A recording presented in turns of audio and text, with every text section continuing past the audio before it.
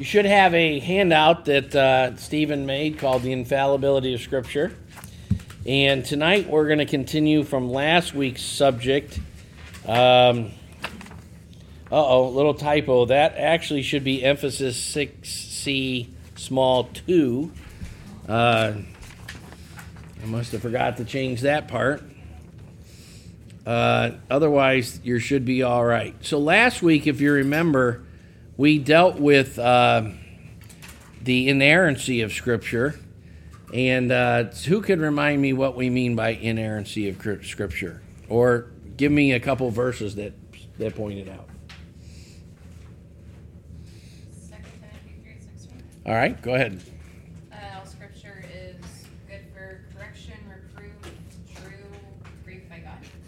You left out an important phrase before. It's what it's good for. All Scripture is God-breathed would be the ESV version of it, and probably a more literal than in a rare case where the ESV is more literal than the NASB, which says all Scripture is inspired by God. But really, the Greek words theatos and pneumatos, it's God, it's breathed of God. And the word is the same word that's used for the Spirit of God. Breath, wind, spirit are all the same work in the Greek, pneumatos. And we all know that pneumatos is the root of, say, pneumatic. Who knows what what would a pneumatic machine be? It's run by air. Air-powered machinery, right? Okay. What? Like pneumonia. What are you ladies laughing about? What, a breathing machine? Like pneumonia. A breathing machine. Hopefully we won't need one of those for a while. I gotta take this off. Okay, who knows another scripture that we used last week? Psalm 119 and 60. You did Yep. 3 different verses. Yeah, we did. So go ahead. This is the NSV. Some of your word is truth, and every one of your righteous ordinances is everlasting. Right. Some of your word is truth. We talked a little bit about the different words that different translations use for ordinances, and we talked about what those are. Right? How about a line from Jesus' high priestly prayer in the Garden of Gethsemane in John 17? Sanctify them in truth, your word is truth. Sanctify them in the truth, thy word is truth, or your word is truth, depending on the translation. Right? So all of those are saying God's word is true, inerrant. What do we mean by infallible? We touched on this last week, but we didn't do a lot with it. We're going to do more with that this week. I have to tell you that you guys are way ahead of me in that for years I just sort of assumed as a young Christian that inerrancy and infallibility would be the same thing, but they are totally not. What's that? Did somebody just say something? What was that sound? His phone made a sound. Oh, okay. What do we mean? So inerrancy means it's without mistakes.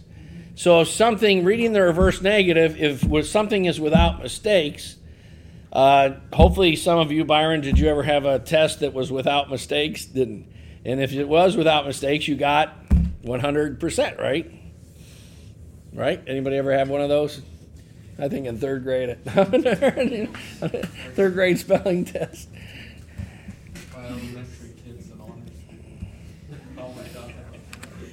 I once was the bad guy of my fifth grade class because our teacher had promised us if we ever had a week where everyone in the class got 100% on their spelling test, she would buy everyone an ice cream bar. Which, when you're in fifth grade back in those days, people were a little less spoiled than they are now.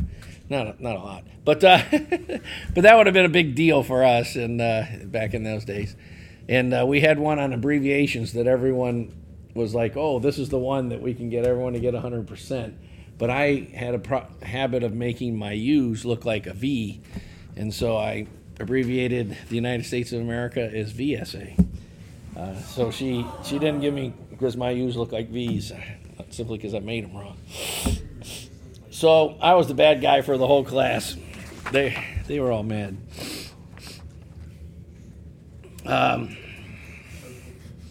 Anyway, I was not inerrant. So what does that mean? Hi, Teresa. How are you? You made a mistake. Made a mistake. So, Yeah. so to say that the Word of God is inerrant, it's that it's without mistakes. Everything in it is true. Now, what could possibly be untrue when we read Scripture then? Interpretation. Our interpretations of it could be untrue, but the Scripture itself is not untrue. You were going to add something to that? Okay. Our perspective. Okay. All right. Now, so what's the difference? Infallible means something entirely different. What does that mean? That means it can't not be true. Nope. Well, That's inerrant. Okay, well, it's powerful enough to make the truth. Right. It's So- actually infallible means that it will always come to pass. It Yeah. will accomplish what it's sent for. Yeah. Right? Believe it or not, every person who's born again in this room is born again because the Word of God is living and active. Like Peter says in the beginning of his epistle, that you were born of an imperishable seed, the Word of God. Right? Jonathan is not a wonderful Christian because he's just so godly. He's a wonderful Christian because he was born again of a living, imperishable seed. Right? Right? Anybody here saved by their performance? I know all of you too well. John Bradbury, I saw a car on the way here that I couldn't read the manufacturer's tag, so I was going to ask you who made that car, but now I can't remember the name of the car. Oh. It was a Forte. Kia makes it. They need to improve their logo on the thing because I thought it might be a Kia, but it in the dark it didn't show up very well. Anyway, gotta have your car guys that know what's going on with cars. So, infallibility gets down to that it's not possible to fail. So, who can think of something else in the Scripture that the Scripture says cannot fail? Cindy? This is a bit of a sidebar, but it says in John 1 that the Word holds all things together by the word of power. So Okay. Yeah, Jesus. There's actually something that says blank never fails. Love never fails. 1 Corinthians 12 or 13:8. All right? Love never fails. What? Go ahead, Kristen, you said something? I had, when you asked the question, I heard you said. Oh, you had said love never. I just didn't hear you loud enough. Okay. All right. Shout them out. Just knock me over if you know them. Love never fails. Right? So God's word always succeeds in the purpose for which it's sent. So let's look at some scriptures along that line. I guess we'll start with Kyle and go under Roman numeral 4a, read Isaiah 55, and let's just go around the room taking turns reading some of these scriptures.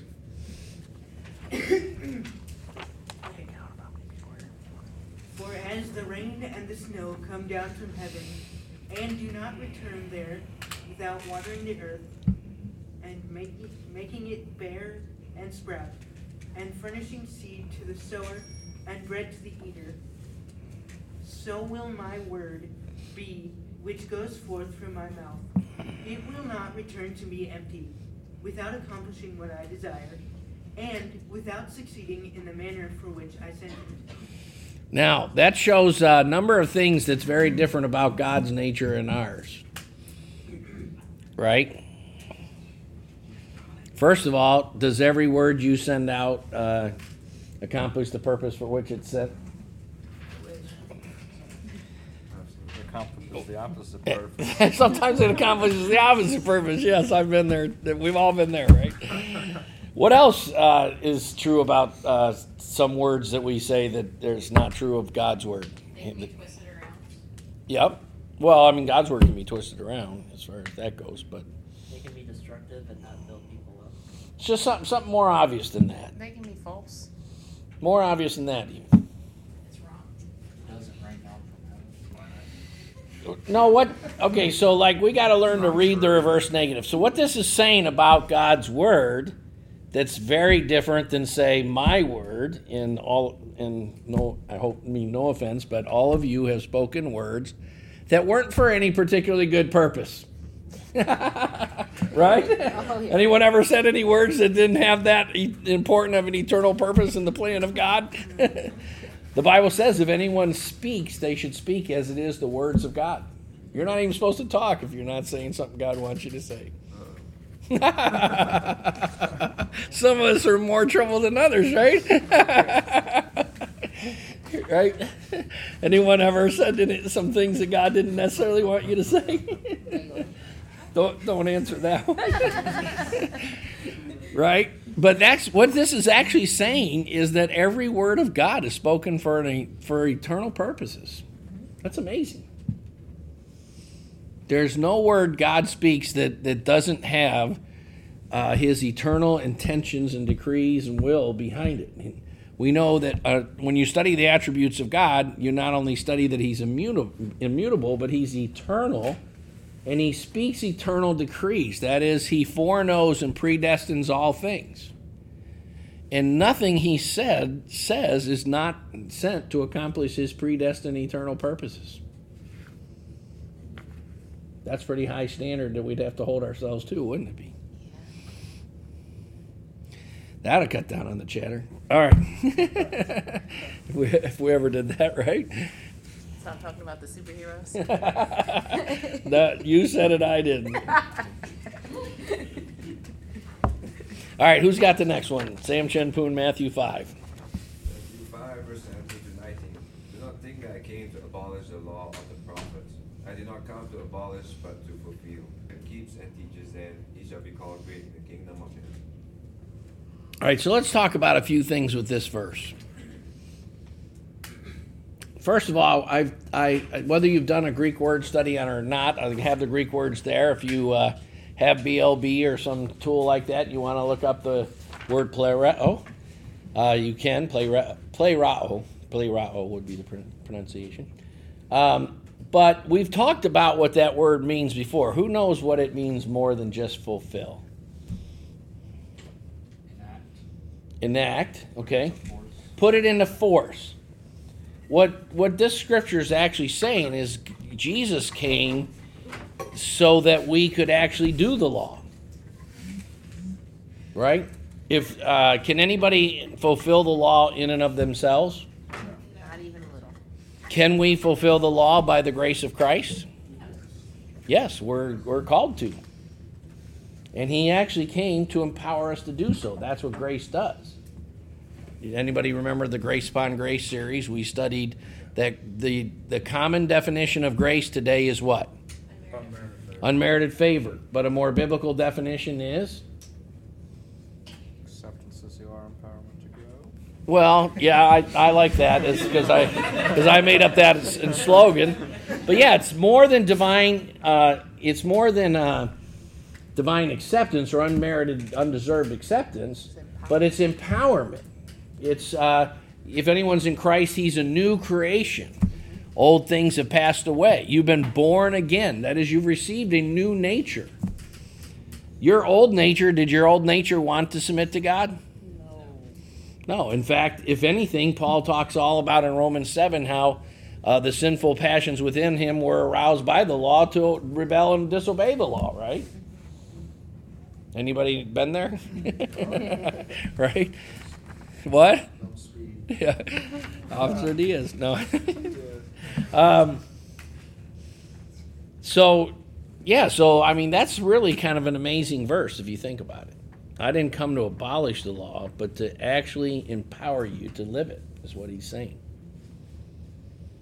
And he doesn't say some of it will be accomplished. Now, when you get into then, whoever then annuls one of the least of these commandments and so teaches others to do the same,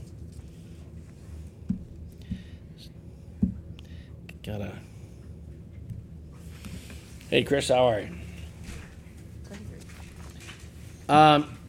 What are some implications of that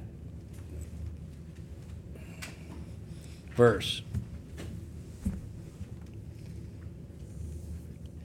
So, who does God's law apply to? Everyone. Everyone. You know, God actually judges or blesses nations by their adherence to His law.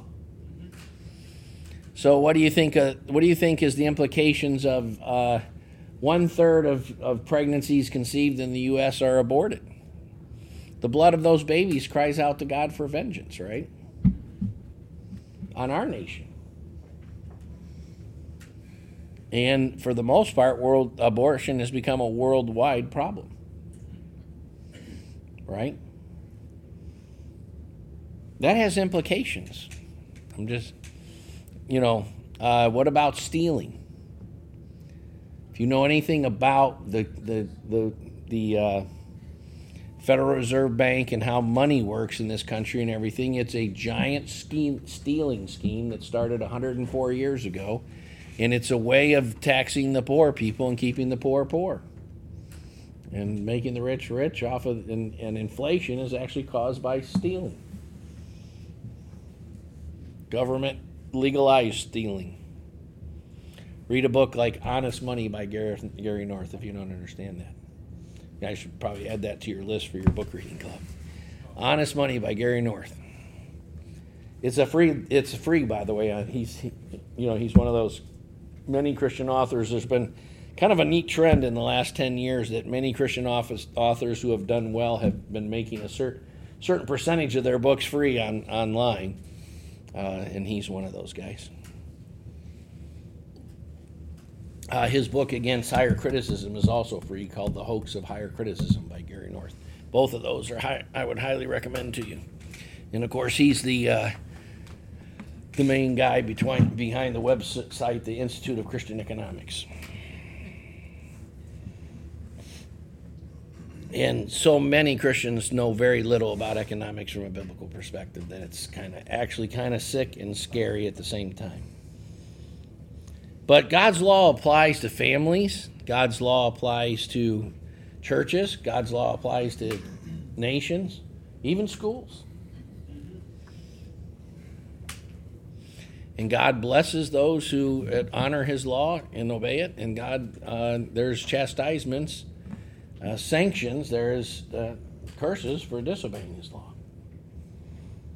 And there's especially, when you consider that evangelical fundamentalism has become largely antinomianism, undermining the purpose and authority of God's law, that's a scary proposition.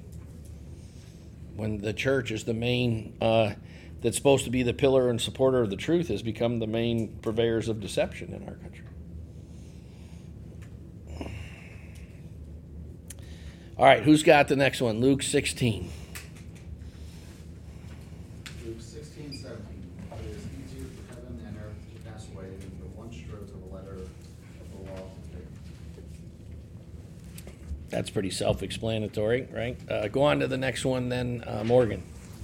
All right. Does everyone know the context of Luke 24? What's happening in Luke 24? He just got resurrected. He just was resurrected. Almost all of Luke 24, except the last 9 verses, happens on Easter Sunday. The last 9 verses or so happen on Ascension Thursday. He says that the foolish men and slow of heart to believe in all that the prophets have spoken. Was it not necessary to get from the dead on the third day? And that forgiveness of sins would be in His, etc. So, tell me some things that you can discern from these verses. All things are going to be fulfilled. Okay, everything written has to be fulfilled. That's the infallibility of Scripture, right? So that's an important point. Why do and where did the things about Jesus start in the Gospel of Matthew? No, right? Both passages are 2 different ways the Jews would have spoken about the whole of the Old Testament. In the first one, he says the law of Moses, the prophets, beginning with Moses and the prophets. The second one, he says the law of Moses, prophets, Psalms. Remember, we talked about the Hebrew acronym or lettering Tanakh last year and so forth, and how the Hebrews thought of the Old Testament as being in three divisions, right? Law, writings, and prophets, right? So both of these are ways that a Jewish person in their day would have referred to the whole of the Old Testament, just two different ways, right? So he's basically saying the entire Old Testament is actually about Jesus. That's another implication of these verses. Why did these verses emphasize into both groups? Who's the first group he's talking to? The first half of before the ... from verses 25 through 27. Who was he talking to? Two people on the road to Emmaus, right? Okay, well, who's the second group he's talking to? The disciples where? In the upper room, right? Okay, in both cases, it emphasizes that the law and the prophets in the Old Testament foretold that the Christ must suffer. Why is that important? We've talked a little bit about why. Feeling like his death was kind of a defeat. Yeah, that's part of it is for them to help have perspective. But why? What? They thought that he was going to reign to destroy the Roman Empire. Right. So this is the beginning of an emphasis in the New Testament that we hear that the Scriptures said that the Christ must suffer. It's said many times in Acts and several times in the epistles. Why? Suffering servant in Isaiah, where it talks about like how it's suffering servant. That's Christ meant to be. He's not this geopolitical like badass who's going to come in and like rescue the Jewish people from the Roman oppression and everything. Right, but that's the message. That's correct. That's the message. But why is that an important thing that the New Testament says over and over again? To fulfill the Old Testament. I mean, like, what do you mean? Well, okay, let's just, what's that? He was changing the paradigms of the day. Right, so explain that more. So they had the idea that he was going to come and conquer and sit on an actual throne and destroy the Roman Empire and take over the world. But he was doing that through his kingdom, which was coming through 120 disciples, and was going to reign through them by the Holy Spirit and be fulfilled and go out. Right, remember when Paul says in 1 Corinthians chapter 1 that the cross was a stumbling block, the Greek word scandalizo, it was a scandal to Jews. Why? Because all Jews, the people of Jesus' day were in a very similar, almost identical situation to our evangelical Christianity today. They had expectations of a second coming that was going to be geopolitical in nature, and that, the average person today in the Left Behind series is, things are going to get darker and darker, and we're pretty much impotent until Jesus comes back and rescues us, right? Isn't that kind of what's taught today and what the expectations are? But the Jews had kind of almost like our modern faith message and prosperity gospel where everybody gets healed all the time. And, we had a person pray not too long ago that like all the drug addicts would stop doing drugs in one day and so forth, which just kind of negates the whole progressive, I don't give you the land overnight kind of revelation of Scripture, right? So why is that mentality important? Because the Jews couldn't believe that Jesus was the Christ because they didn't have any room in their theology for a suffering Savior. In other words, they didn't have any Isaiah 40 through 66 in their mind. That wasn't fashionable to the religion of the day that Jesus entered in, is what Stephen's telling us. Right?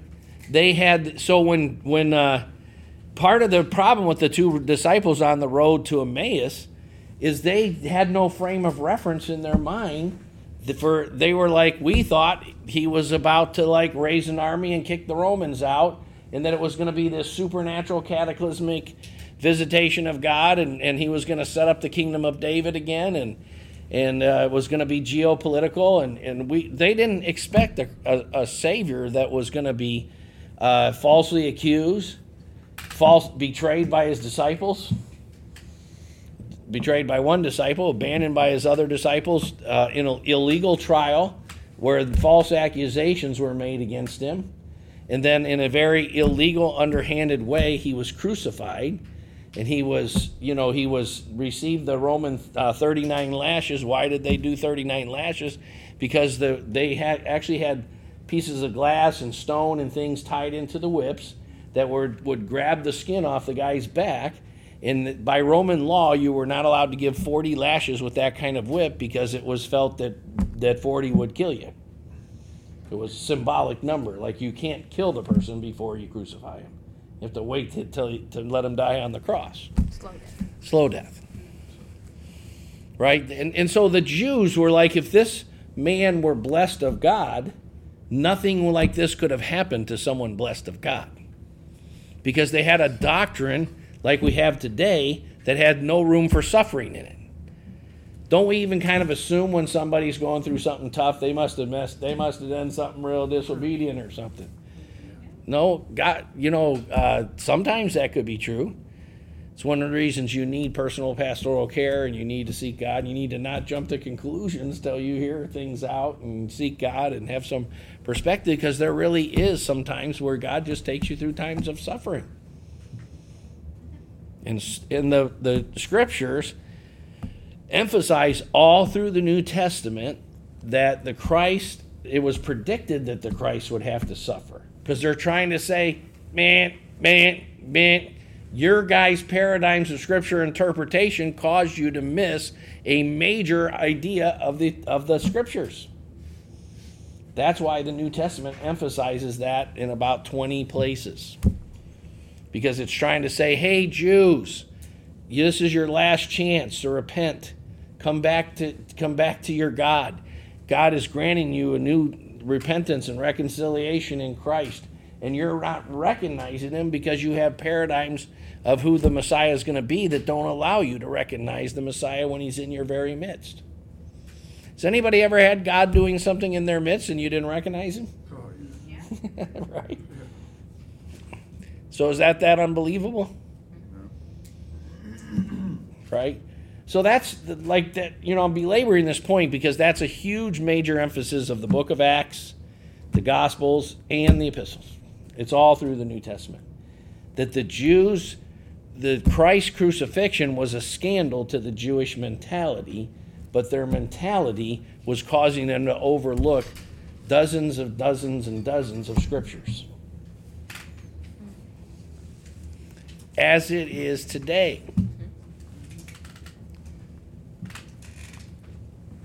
That's really important for you to see. All right, so John 10:34b, the scripture cannot be broken. John Luke, you were next, right? Just read some of that about broken in the Greek. Broken is the primary verb. Luo. Okay. To loosen or untie any person or thing, untie or fasten.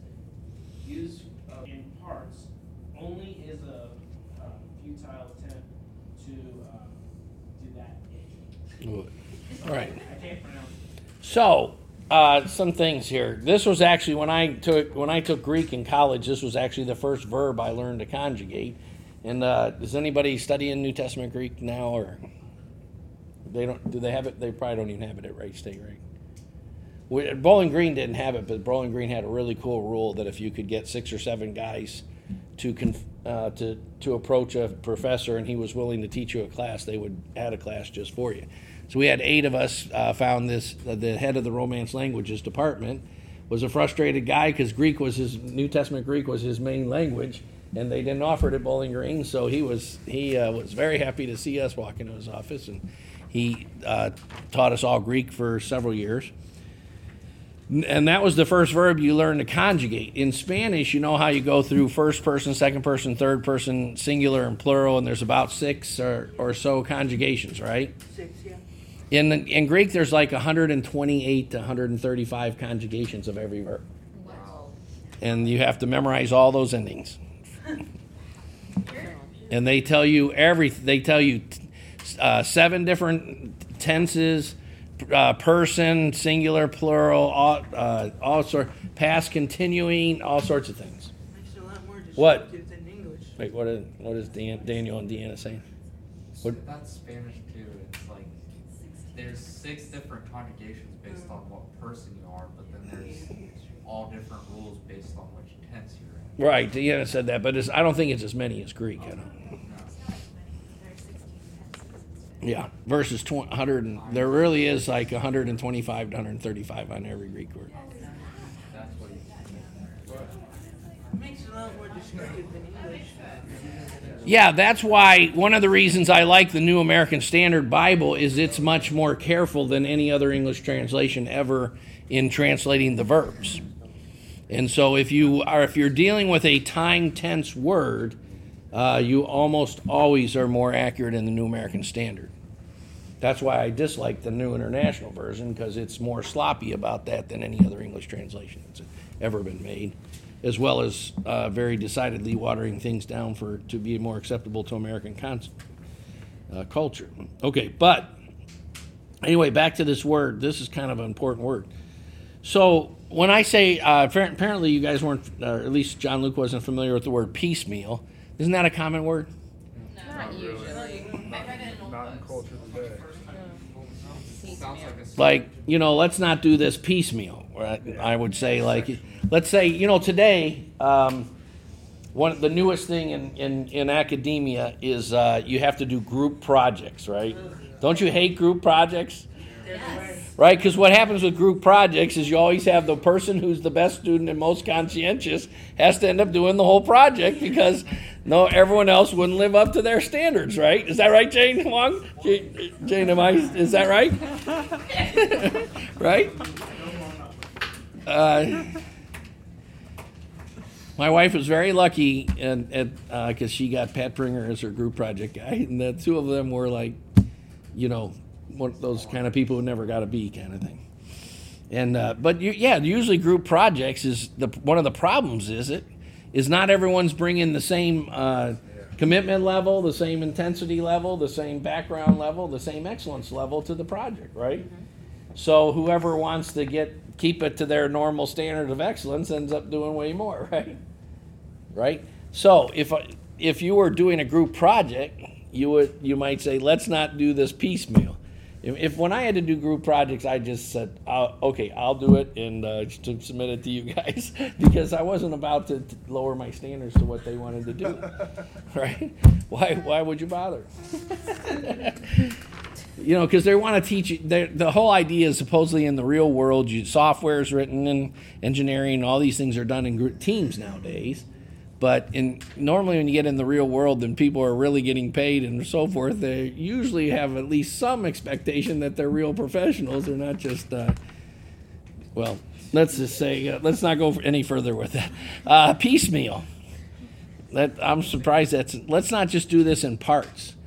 And we've covered this before, but how many people were raised in a situation where you were taught and expected to read whole books of the Bible, and you were taught how to look for major themes, and you were expected to read the whole Bible. Most of you, if the Dominion Academy students, that was probably new to you when you took the Bible Survey 1 and 2, right?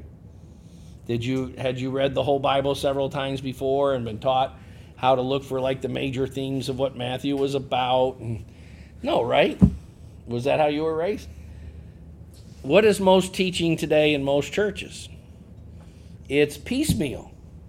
It's preconceived ideas and proof text to back them up, right? Taken out of context. Wouldn't piecewise be the same thing? What's that? Piecewise? I'm not familiar. Is that a word, piecewise? It's like mathematical. It's a mathematical term? Piecemeal, that's a way of the same thing saying the same thing, piecemeal? You say piecewise? Function is like it applies it's like 1 from here to here, or it equals 2 from here to here, and then again that is 1 from here. So that's a common math term, piecewise. Right, okay. Yeah, so it's part, like, wasn't there a chicken nuggets commercial or something that's parts is parts? There used to be a chicken, like somebody mocking someone else's chicken nuggets or something, like probably Wendy's mocking McDonald's, and they said parts is parts, there, because like in McDonald's they take the chicken and then they they have a little old lady chew it up and then they spit it out and mash it together, and then they're called chicken nuggets. It'll do do in a rush. What? It'll do in a rush. And like, some places are trying to advertise that they just have strips of chicken instead of mashed up parts. Right? All right. The whole point I'm trying to say is that a lot of what goes on in Christian circles today is approaching the scripture in terms of parts. And, with the idea of the sum of thy word is truth, Psalm 169 or 119, 160, like in football, you get to, if someone has 49 points, you assume that they have the sum of 7 touchdowns and 7 extra points probably, because 7 times 7 is 49. But if you take away 3 touchdowns, you don't have the same sum. And so, to anything that's a whole, if you just look at parts of it, you're not looking at the same thing. That's all. Now, there are some things in nature that parts have, like in the human cell, one cell has as much DNA as information as another cell. But I'd rather be friends with all of Jane Huang than just a couple of her elbow cells or something. Even though it would have the same, I wouldn't be that thrilled about just having a relationship with a piece of her finger that has the same DNA information. Right? So even if there is some ways in which the whole is there, it's just not there without the whole. And Scripture is very much like that. Is all I'm saying. All right, who's got the next scripture? 1 Thessalonians 2:13. You want to read, Gene? You want to read that?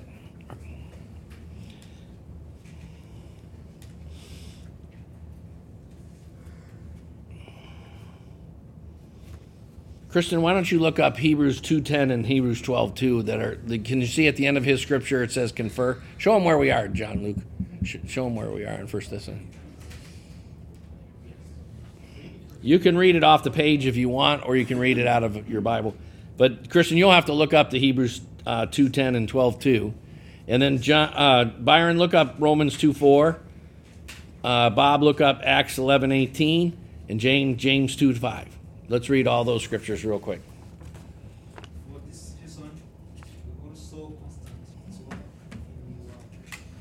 All right, so, excellent. Thank you. So, yeah, it performs its work in you who believe, right?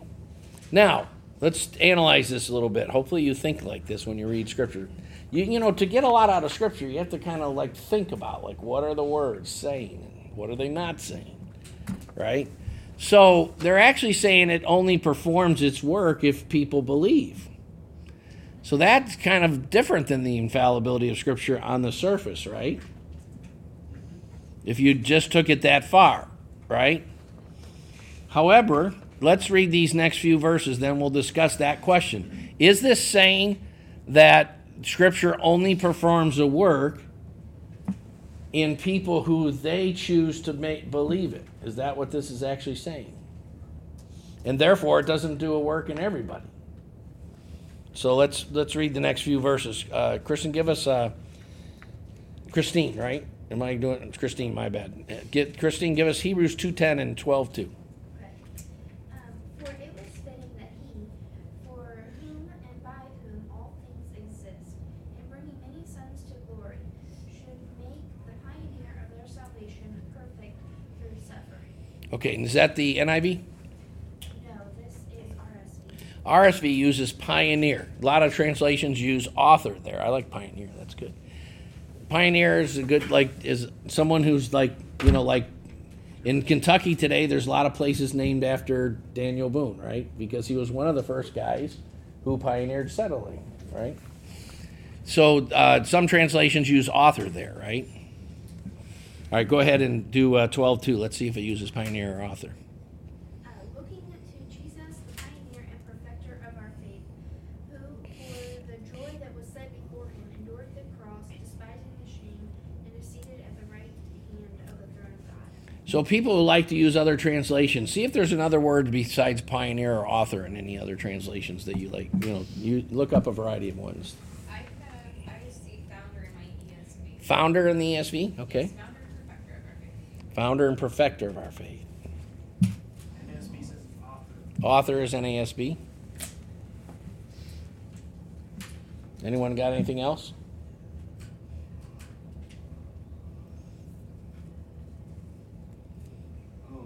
New King James says captain of their salvation. Captain. Wow. I'm your captain. Yeah.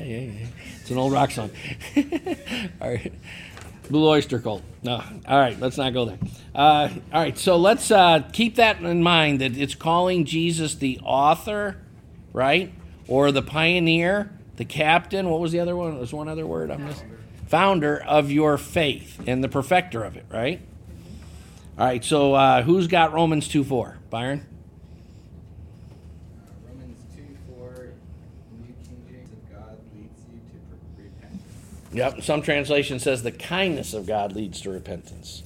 So repentance is granted by God, is what we're saying. Bob, you got Acts 11:18?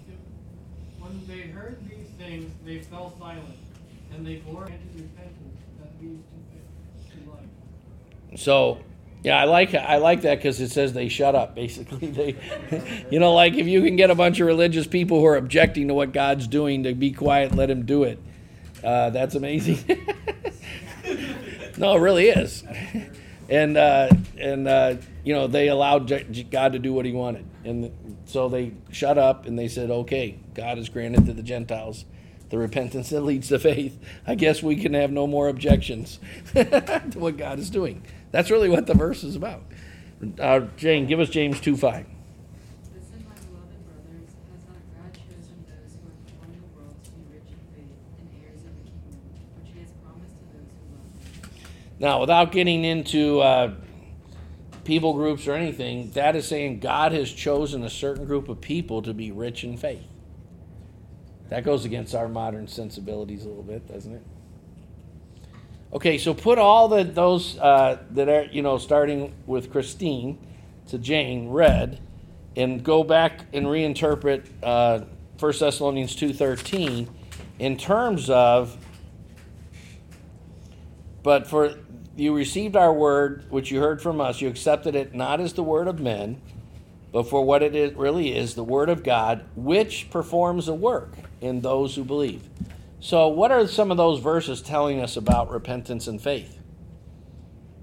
They start with God. They're initiated by God. And, as Christine read, what was the word after pioneer?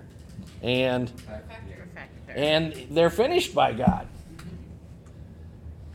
So God is involved in initiating repentance. He's initiating faith. The reason I threw in repentance, because in John, Jesus says, if anyone's willing to do my will, he'll know the teaching that it's from God. If you study systematic theology, there's a little debate sometimes about whether faith comes first or repentance comes first. Right?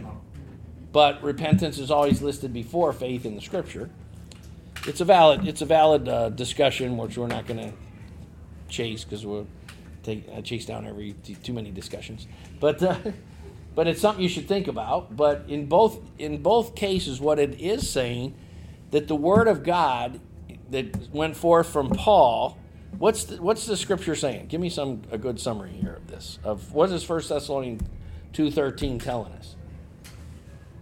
It's telling us that God destined some of the hearers that heard that word to be granted faith to hear it, and those who were destined to be granted faith, the ones who God wanted it to perform a work in them, it performed a work in them.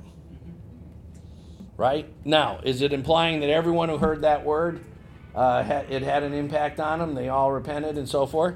No. We see when the apostles go to every city, what do they do first? They follow two steps in every city that are biblical steps going way back to a pattern in the Old Testament and the pattern Jesus did. They see who welcomes them in, and if people invite them in, they stay. If they don't, then they shake off the dust and leave. Well, that wasn't what I was going for. Peace. What's that?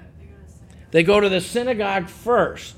They always, because the biblical pattern going all the way back is God always takes his new movement by first taking a remnant out of his old movement.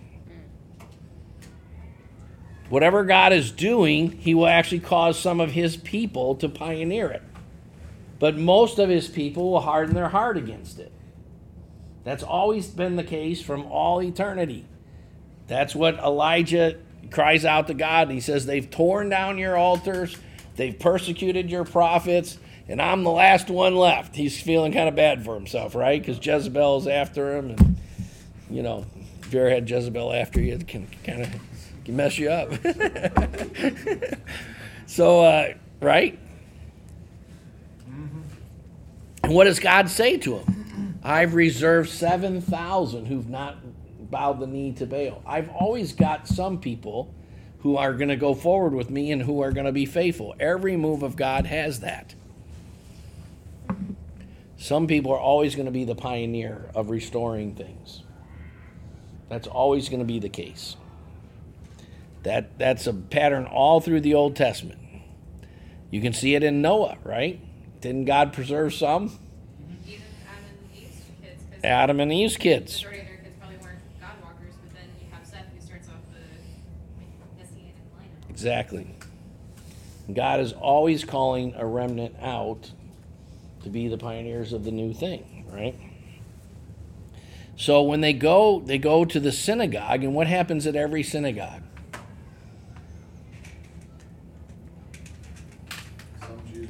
Some believe and follow, right? First, we always try to get you to read Acts 17 when you join our group that says the Bereans were more noble-minded than the Thessalonians because they searched the scriptures to see if these things were so. Many of them therefore believed. The ones that sought the scripture every day to see, because Barnabas and Paul were telling them the same scriptures, but they were telling them a very different paradigm of interpretation over the scriptures they'd studied all their life.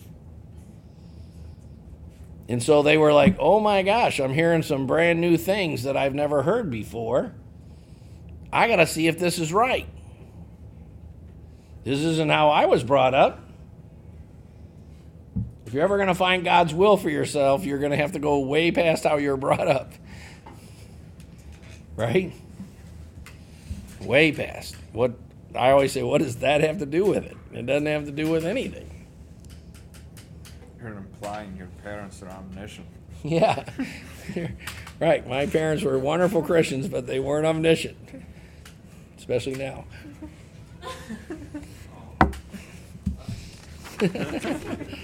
That's terrible.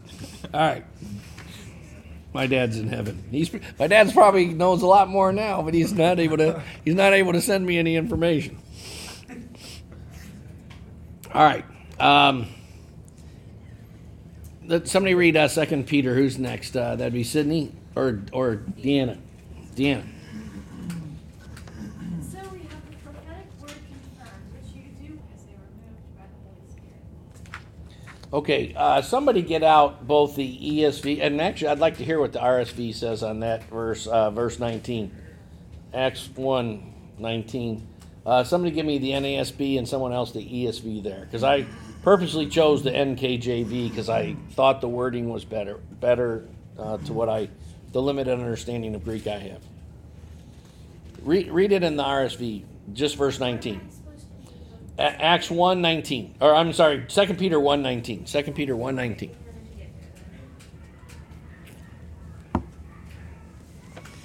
Now, if you notice my reference, whenever I put like 1:16 to 2:3, I'm suggesting that you go back and study the whole thing in context.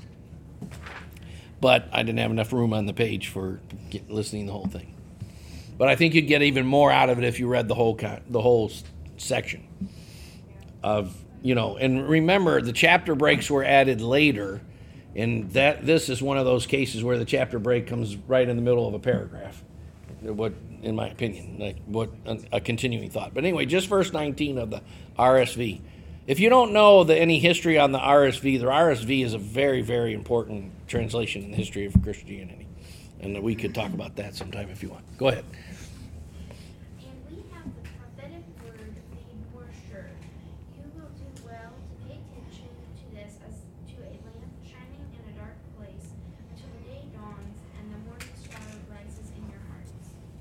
All right, so who has NASB?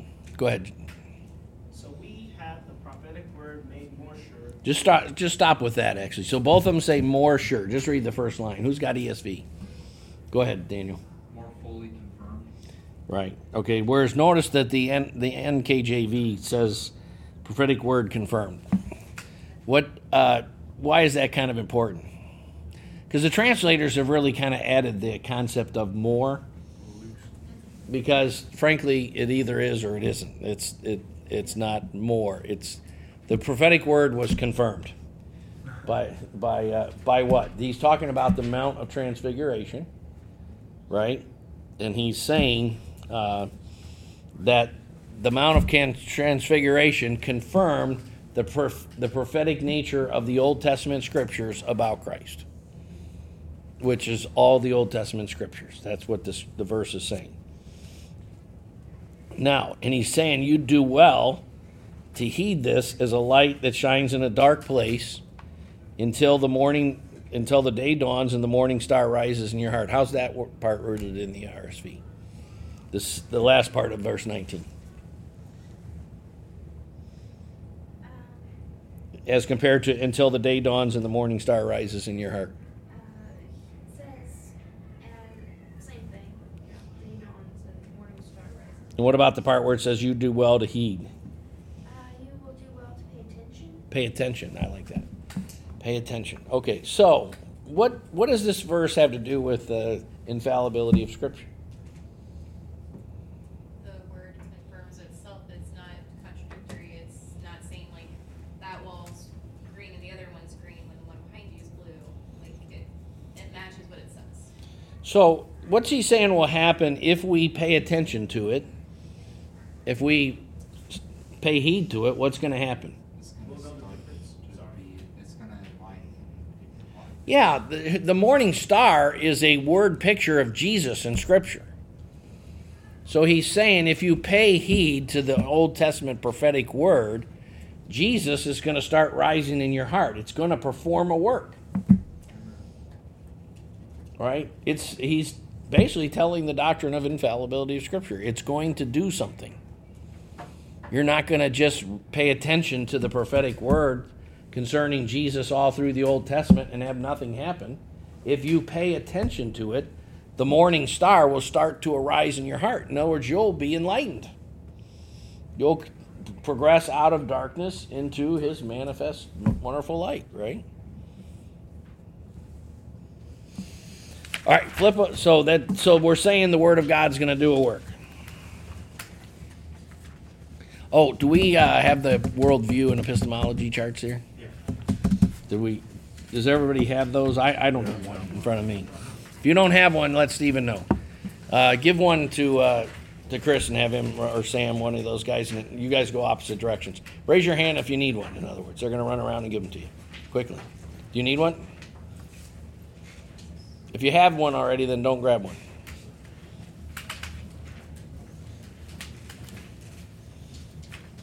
Well, isn't out loud, but I gotta see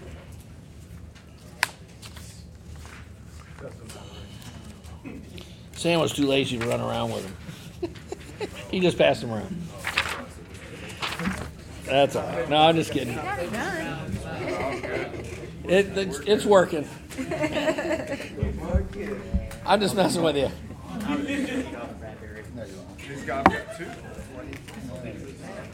All right, so let's get philosophical for a minute. So we're talking about in this, section C of the Kingdom of God series. What I'm trying to do basically in section C is start with the concept of authority, but we want to go through and talk about some major biblical ideas. So we're going to look at about 9 to 12 major biblical themes. The first one being authority. But authority is, let's just say, is sort of an inevitable concept, is what I'm trying to get at. So authority, like somewhere there has to be ultimate reality. Somewhere there has to be the origin of things. Right? And somewhere there has to be source of final truth. Now, I'm saying that in the biblical view, and I think perhaps inevitably, those concepts are always interrelated. So let's get a little philosophical here for a minute. Why would who or what is ultimately real? Remember when we talked about worldviews, we talked about the first component of a worldview is who or what is ultimately real. And why did we say you can't just say who or you can't just say what? You have to say who or what? Not everybody believes it's a who. Not everyone would believe it's a who. Like if you're a pantheist, it'd be a what, right? If you're a materialist, it would be what, right? But if you're a polytheist or a monotheist, it would be who or whom are ultimately real, right? So, can anyone see that, in my opinion, where you think is the source of reality or truth is inextricably intertwined with who or what you think is the prime mover, right? So what's like, if you're a materialist worldview, what's the prime mover of everything? What? Matter. And so that's why you have something like the Big Bang Theory, right? And actually, I'm not so sure the Big Bang Theory isn't dissimilar to when God said, let there be light, because if I understand the Hebrew, let there be light would actually mean let there be light. And what we should have expected to find based on Genesis 1 is a universe that light is still being created and still being created and still being created and still being created and still being created, and a universe that's still unfolding in galaxies, solar systems, and so forth. And that's in fact what we have. Because God didn't say, let there be just so much light and let it stop. He'd have to say that there's enough. That's enough. Stop. If I understand. I think we should have anticipated finding a universe like that based on the scripture. Right? So, but can anybody, why do you think that has some, where the origin of all things would have some relationship to what's ultimately true? So let's stay with being a materialist. What do materialists think started the Big Bang was what? Chance. Fortuitous occurrence of atoms. Chance. Like it happened. Right? And maybe we could we weren't there, so there's no scientific way of knowing nor historical legal way of knowing, but maybe based on what we do know about the laws of nature, and if uniformitarianism is true, that is all laws of nature that are currently presently working, have always been working, and they're always going to be the same, which in a chance universe that would be logical, not necessarily logical in a monotheistic worldview. But if that is the case, we might have some speculations on what caused the Big Bang to happen someday. But whether or not we'd ever be able to actually prove that, that's kind of highly doubtful. Right? Now, so if chance is ultimate, then going down these three things on the worldview chart, who or what is ultimately real, the nature of man, and so forth, not flipping over yet to epistemology, but I'm saying that there has to be inevitably in all thinking and systems somewhere where ultimate truth resides, right? So if you were going to stay a materialist, where would ultimate truth be?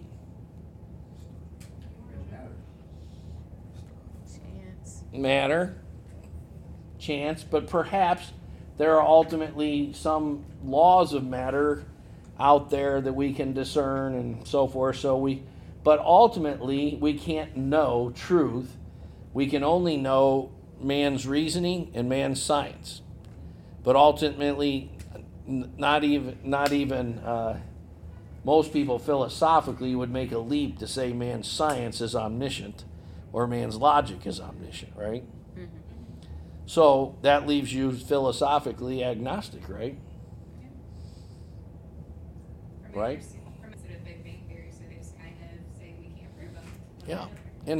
And actually, if you're most true philosophical agnostics are actually believing a self-contradictory idea. The idea is there could always be new facts that we come to understand logically or scientifically or some other way, right?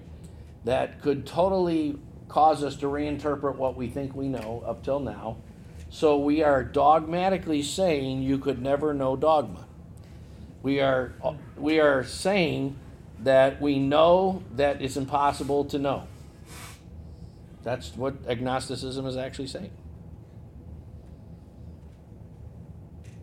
We know for sure, the only thing we know for sure is that we know nothing. Bill and Ted. You're back to Bill and Ted's Excellent Adventure, no matter where you go.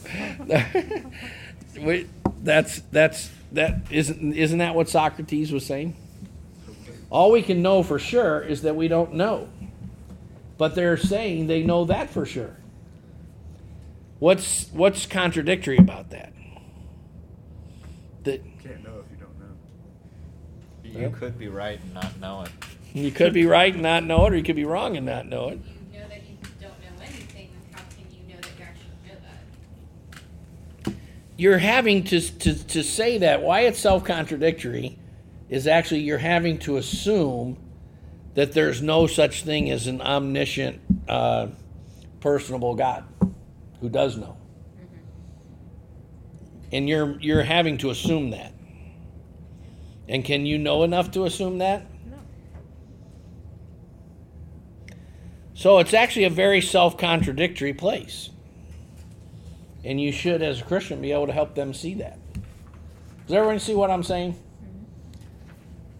If you're not familiar with the writings of Tim Keller, he does a very good job in his book, The Reason for God. He the first half of the book, he deals with the 8 most common objections of modern millennials against the truths of Christianity, and he shows how each of them is making an irrational leap of doubt. In other words, they're assuming facts not in evidence. And to be agnostic, you're actually having to assume there is no God. There's no one who could know or does know. But how do you know that? Does everyone get that? That's very important to see. Is that not clear to everyone? Chris, is that clear to you? Okay. All right, so that's kind of important.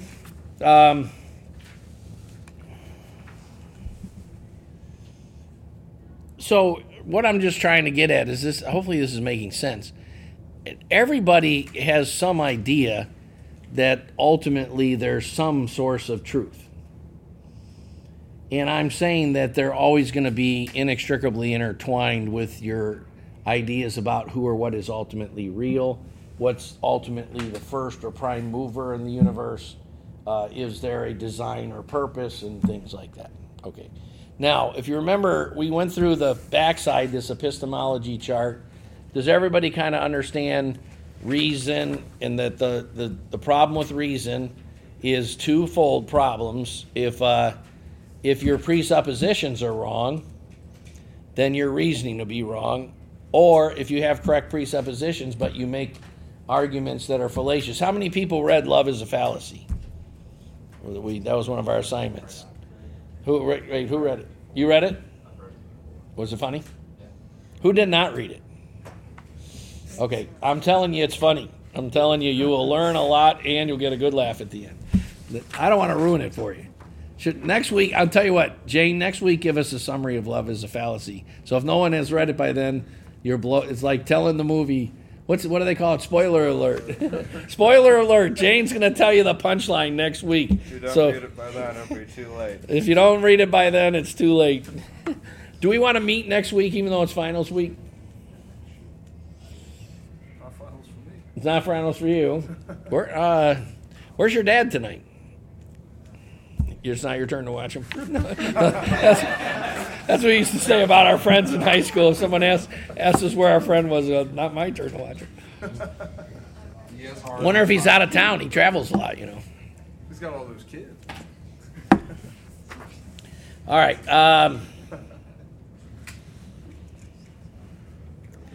So we all get that, right? And we all talked about the limitations of science, and we talked about what scientism is. Who can give me a quick definition of what scientism is?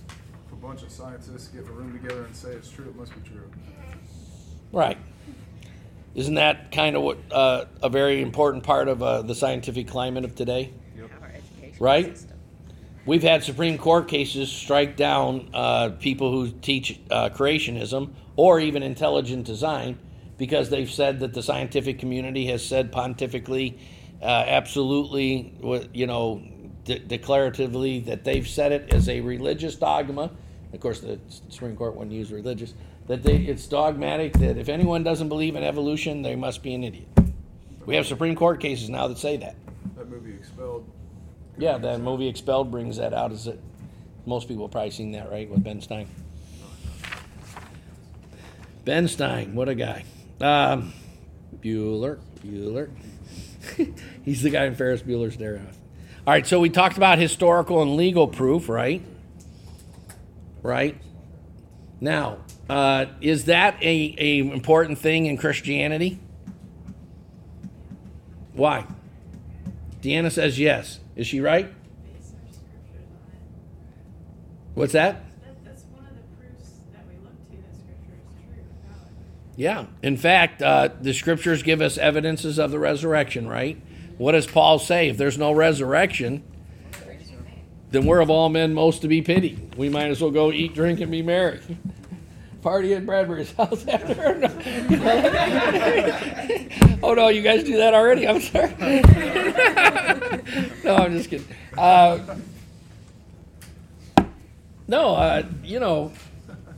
Right? So historical or legal proof, if you haven't ever read some of the books on the historicity of the resurrection, some of the easiest ones to get started with would be, let me give you three of them. One would be More Than a Carpenter by Josh McDowell. If you haven't read a book on the historical proofs of the resurrection, that's a good one. Another one is John Stott's Basic Christianity. And a third one that's very popular today is Lee Strobel's The Case for Christ. I personally like one called Who Moved the Stone, and someone could look it up real quick. Is it Frank Morris or Morrison? I always forget. Morris or Morrison that wrote it. He was a journalist in England in the 1920s. The reason I particularly like his is he goes into great detail about how the trial of Jesus was illegal and why it broke, like in the name of the law, they broke many parts of the Mosaic law in trying Jesus. And he does a very good job with that. And he was does everyone know the story of Lee Strobel and how he came about? He was a journalist and a lawyer with one of the two big Chicago papers, and he was the guy who covered like the law cases and so forth. And he set out from a legal point of view to prove once and for all that the resurrection of Christ was a hoax, and is one of many who set out to do that who became a Christian in the process. They have a movie about him on Netflix. Yeah, what is it? It's called The Case for Christ. Is it on Netflix? Yeah. So I actually I don't know if you would have the technology to do this, but I have the whole book with him reading it, but it's on cassette tape. Would you be able to translate it into our MP3 somehow? We could probably find a way. First, I think you could Well, put it in Might take. oh well, there goes my coffee. To buy a cheap piece of equipment. but Like a tape player or something. Okay. Anyway, just leave it. It's okay. I got it already. I'm already on the floor. It was empty anyways. Oh, okay. All right, so let's talk a little bit about revelation or spiritual enlightenment. What's that all about?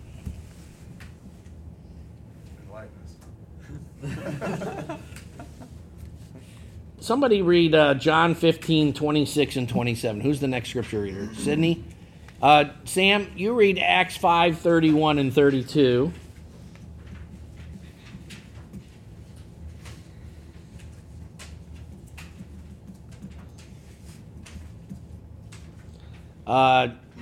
Daniel, read John 16, 13. All right, Sydney, you got it? You got John 15, 26, and 27?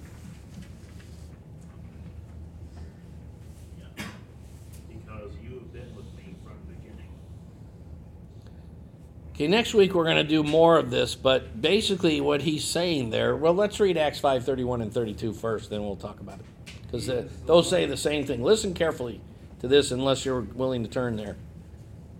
He is the one whom God exalted to his right hand, the Holy Spirit, whom God has given to those who obey him. Good. So verse 32 says, and we are witnesses of these things, and so is the Holy Spirit, whom God has given to those who obey him. The Holy Spirit, he's saying, is a witness in a court of law. Right? And John 15 says the same thing. When the Helper, who is the Greek word parakletos, one of the names for the Holy Spirit, when he comes, and he calls him, that is the Spirit of truth, so you're clear, whom the Father will send, he proceeds from the Father. His job is he's going to bear witness of me. Give us Acts 5:32 in the RSV, please.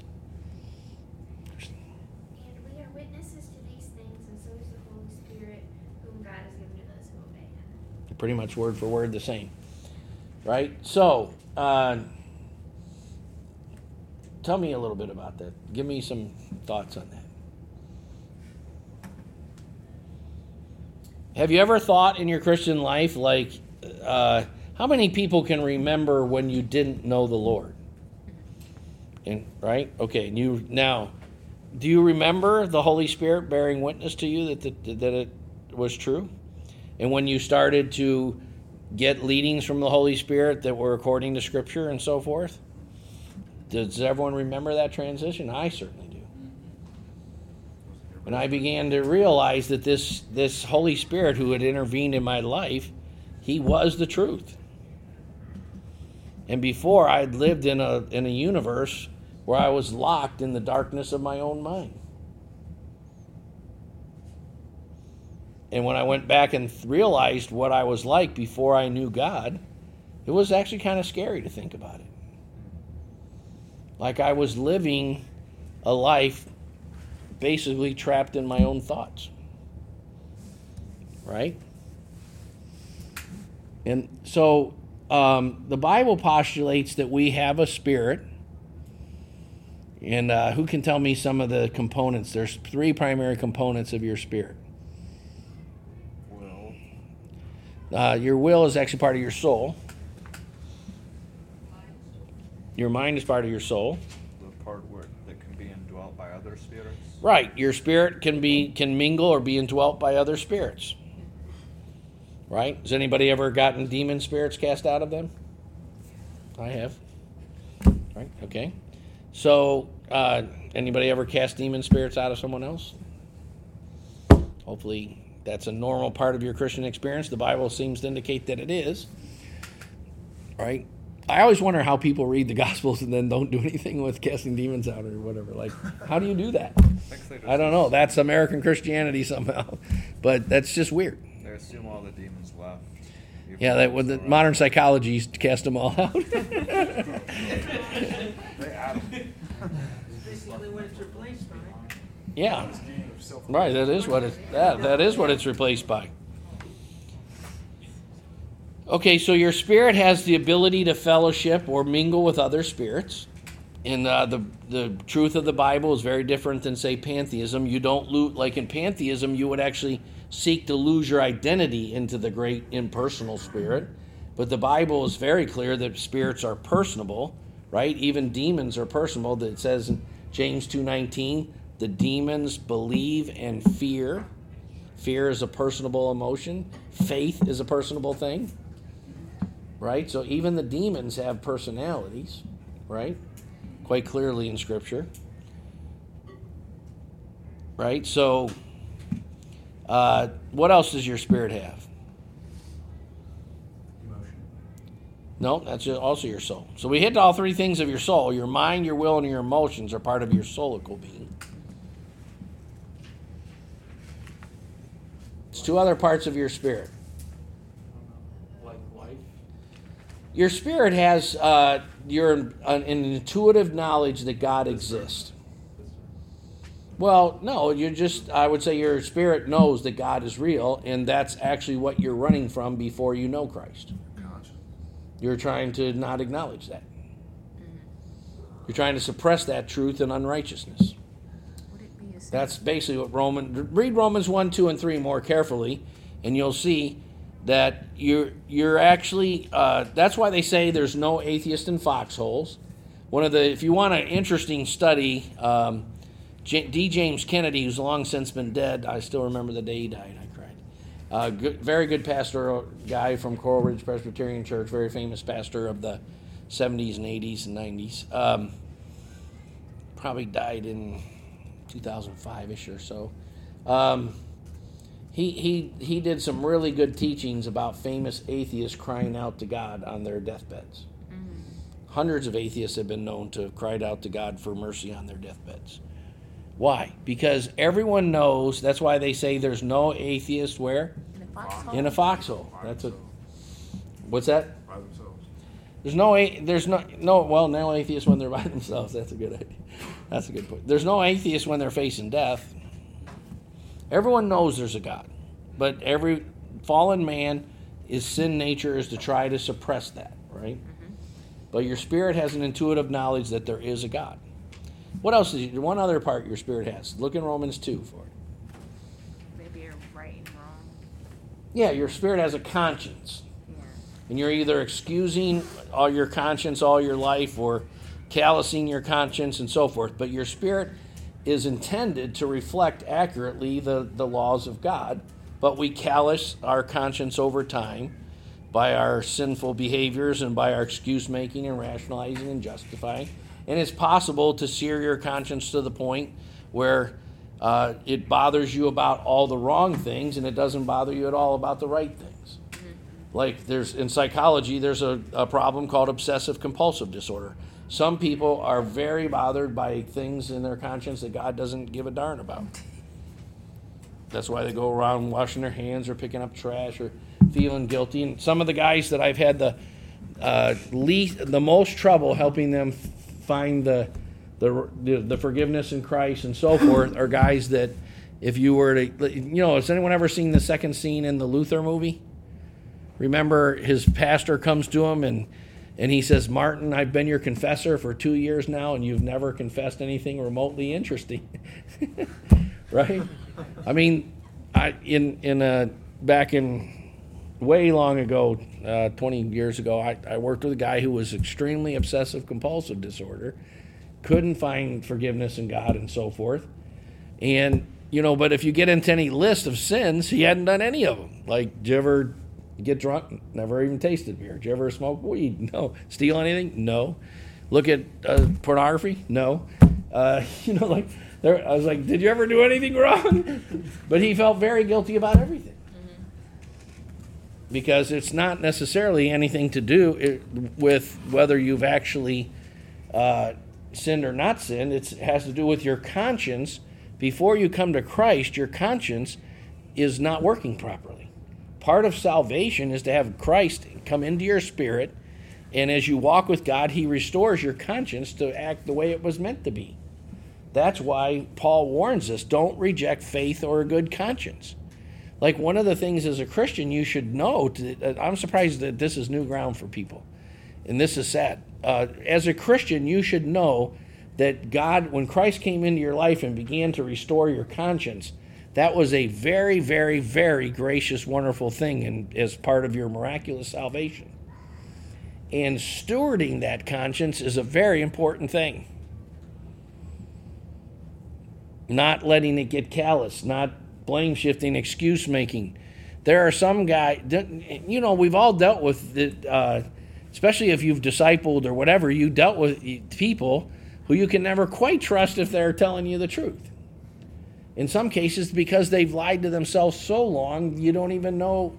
You give them to do this or that, and they don't do it because their conscience is defiled. And that's a very serious thing, but lots of people are in that position. And you don't necessarily have to be in reality a terrible sinner. Lots of times people who were brought up in a very legalistic kind of Christianity have that problem. Right? If you were born in a very performance-based Christianity, you may have deep wounds in your conscience and all kinds of problems with false guilt. And there biblically is real guilt and false guilt. And part of your sanctification and your growing in Christ should be asking God to help your conscience so that you have real guilt over what he cares about. And that you don't any longer have false guilt over things that aren't important. Can you identify with this? Is not new to anybody, is it? Like, have you ever struggled with false guilt over things God doesn't really care about? Yeah. Right? That's part of the consequences of antinomianism and legalism. Right? Have you ever had your conscience not bother you very much about things that the Scripture clearly says you're not supposed to be doing? Right? So we all can relate to this. Part of salvation is that when Christ comes into your spirit, he quickens your conscience and he begins to restore it to what it was meant to be. An accurate reflection of the character and nature and attributes of God, his Spirit, and his law. That's part of our salvation. And that's why you need to be very careful about whether you're a truth teller or not. Right? Do you understand that, like, whenever you sin, you have to go through a process of deception to sin? Does everyone get that? Yeah. Yep. Like, you have to kind of convince yourself it's not going to cost that much. Okay. Anybody ever been there? Yes. Does anyone want to admit to that? You should have like 3 hands up. Right? Right? We've all done that, right? And that defiles our conscience. And then it doesn't work like it's supposed to work. Don't we excuse make, blame shift, rationalize? My mother bit me when I was 5. The sun was in my eyes. We have lots of reasons. We tell our teachers that our paper's not. We need more time for our test. And, we have all kinds of ways of blame shifting, excuse making, and rationalizing. All of that is defiling our conscience. We have lots of ways of self-deception, right? And what you want to do when you're walking with God is ask God to clean that all up.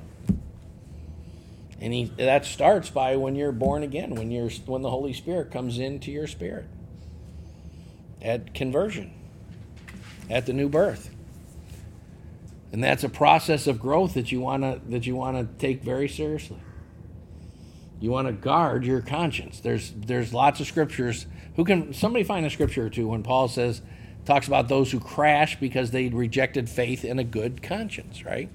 Somebody find that scripture.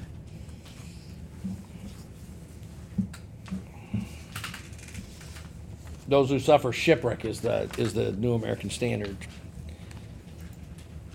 Because they rejected faith in a good conscience.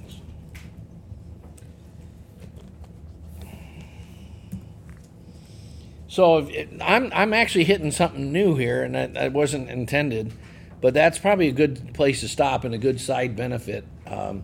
If you've never given much thought to the fact that you have a God-given conscience, and it's supposed to reflect Him and His law, and it was meant to be a blessing to you, your conscience is supposed to warn you. And we defile it by lying, blame-shifting, excuse-making, twisting, and all sorts of things, right? And you need to understand that your conscience can become a ungodly tyrant, bothering you about things that it shouldn't bother you about. And it can also become callous in the things it should bother you about. And you need to appeal to God all the time to be restoring your conscience. It's 1 Timothy 1:19. Go ahead and read it real quick. Which version? It doesn't matter. Tell us what you got. 1 Timothy 1:19. Christine, why don't you give us the RSV of 1 Timothy 1:19 when he's done. Okay. ESV.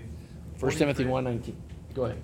Holding faith and a good conscience. By rejecting this, some have made shipwreck of their faith. That's good. Holding faith and a good conscience. By rejecting conscience, certain persons have made shipwreck of their faith. So New American Standard also talks about shipwreck. Is any translation say something different than shipwreck? Like in ISV, which says, by ignoring their consciousness, some people have destroyed their faith like a wrecked ship. destroyed their faith like a wrecked ship. What is ISV? International Standard. I pulled it up Interesting. and it's got a million different translations. Oh, are you on Bible Hub? Yeah. Yeah, Bible Hub's good for that. Gives you like 30 or 40 translations right now. I like that Berean Yeah. Study Bible. It says thereby. It says with some have rejected it thereby. Shipwrecked their faith. Well, that's a good place to stop. Next week we'll get into. So, are we on connecting with? I'm trying to say that it's inevitable that there would be somewhere that we would put both truth as authority and moral authority, and I think it's inevitable that those have to come from the same source. Because by authority we could mean who or what is ultimately true, but we could also mean who or what ultimately has the right to give us moral truths and absolutes and so forth, right? And I think all systems, whether they know it or not, have absolutes, but they're going to be inextricably intertwined to epistemology and how you answer the question who or what is ultimately real and what is the nature of man. They're always going to be inextricably intertwined. So if you're a polytheist versus a materialist versus a Christian, you're going to see those things differently. Right? That's why we have like the Obergefell, however you say that. How do you say it? Obergefell decision. And as you remember, my son John gave an excellent teaching called on gay marriage, because lots of Christians are basically saying we shouldn't even acknowledge that it is marriage, because it isn't. And, that's actually a pretty important truth. And it doesn't matter what they say, because we are saying that we live in a universe that God has defined realities. All right, we'll pick it up next week with enjoy this handout of Stephen's. One thing I forgot to mention that he does a lot with, it's on your outline. See where it says, see Stephen's infallibility handout for fulfill. So he does a lot with, there's 36 times in the Gospels, and then there's several in Acts where it says this happened so that the Scripture was fulfilled. And you probably got most of those on here, right? I didn't read this book. I had to leave out about 40 throughout the whole Scripture that printed on 6 pages. Right, okay. So often the Scripture says, especially in the Gospels, somewhat in Acts, but there are other places in the Psalms that say so that such and such was fulfilled. And, you probably gave a few from like Jeremiah and the Psalms and stuff like that too, right? No. So notice that it's part of the infallibility of Scripture is that the Scripture has to be fulfilled. It has to be. So that's a pretty good handout. And Stephen made it no extra charge, so be sure to thank Stephen on the way out. Then we will get into the Holy Spirit and the fact that it's inevitable, if we're going to live in this world, that there has to be some delegated sources of authority, and we're going to talk about that. I don't know how much time we'll spend on the Holy Spirit, so we'll probably get into, do we want to have this next, who thinks they will not be here because of finals next week? Don't be, I wouldn't be if I was a student, to be honest. Chris probably won't be. Who else? Christine, what do you think? You'll be here? Anybody else? Maybe not, because it depends on how your finals are coming and so forth. Studies. Jane, what do you think? You think you'll be all right? All right, so I think we'll go ahead and meet next week, and I'm probably going to deal with this the subject that it's inevitable that there be a thing called hierarchy in all views of covenant authority, kingdom authority. There has to be some way of delegating that authority, and so we're going to look at some of the different spheres, such as the family, the church, etc., civil government, and how God delegates an authority, and what is legitimate and what's illegitimate authority, and stuff like that next week. Oh, we don't have a room assignment for next week. Oh, we don't have this room? We have to relocate to GC. Oh, do we want to meet at GCF next week then? Can we get some people from Wright State there, like Christine? Deanna and Jane, can you work on that? I might not be there just because my test goes till like 7:45. Okay. What do you got testing next week? We'll start. Somebody remember to start by praying for Kyle's test. What subject? Monday I have physics and calculus. Tuesday is math lab. Met lab? Meth lab? It's No. like coding lab. Math lab. Mat lab? Yeah. How's that spelled? It's an abbreviation. For math lab or? Yeah, MathWorks. MathWorks is the name of the company that designed Math Lab, short form is Math Lab. Cool. Interesting. Yeah. Matrix Laboratory? And is it for several classes or one class in particular? There's one class that teaches it, but there's a lot of. But it sounds like several of you have taken that class, so is it a class that all engineers take? No, not all. Mechanical engineers? Electrical. Computer engineering also takes that? Does not. No, electrical engineering does. Electrical and all right. Bradbury and I know about meth lab. No, no, just kidding. I actually saw a PBS special on that once, and it's like, wow. Like, if you don't believe, when Proverbs says, those who hate wisdom love death, like, if you don't believe that fallen men have a death wish that's pushing them in their life, look at the details of why someone would do meth. Like, people who go into it know it's going to kill them. You know, I mean, there actually is a problem. Fallen men have a problem where they're scared to die because, Hebrews talks about through fear of death.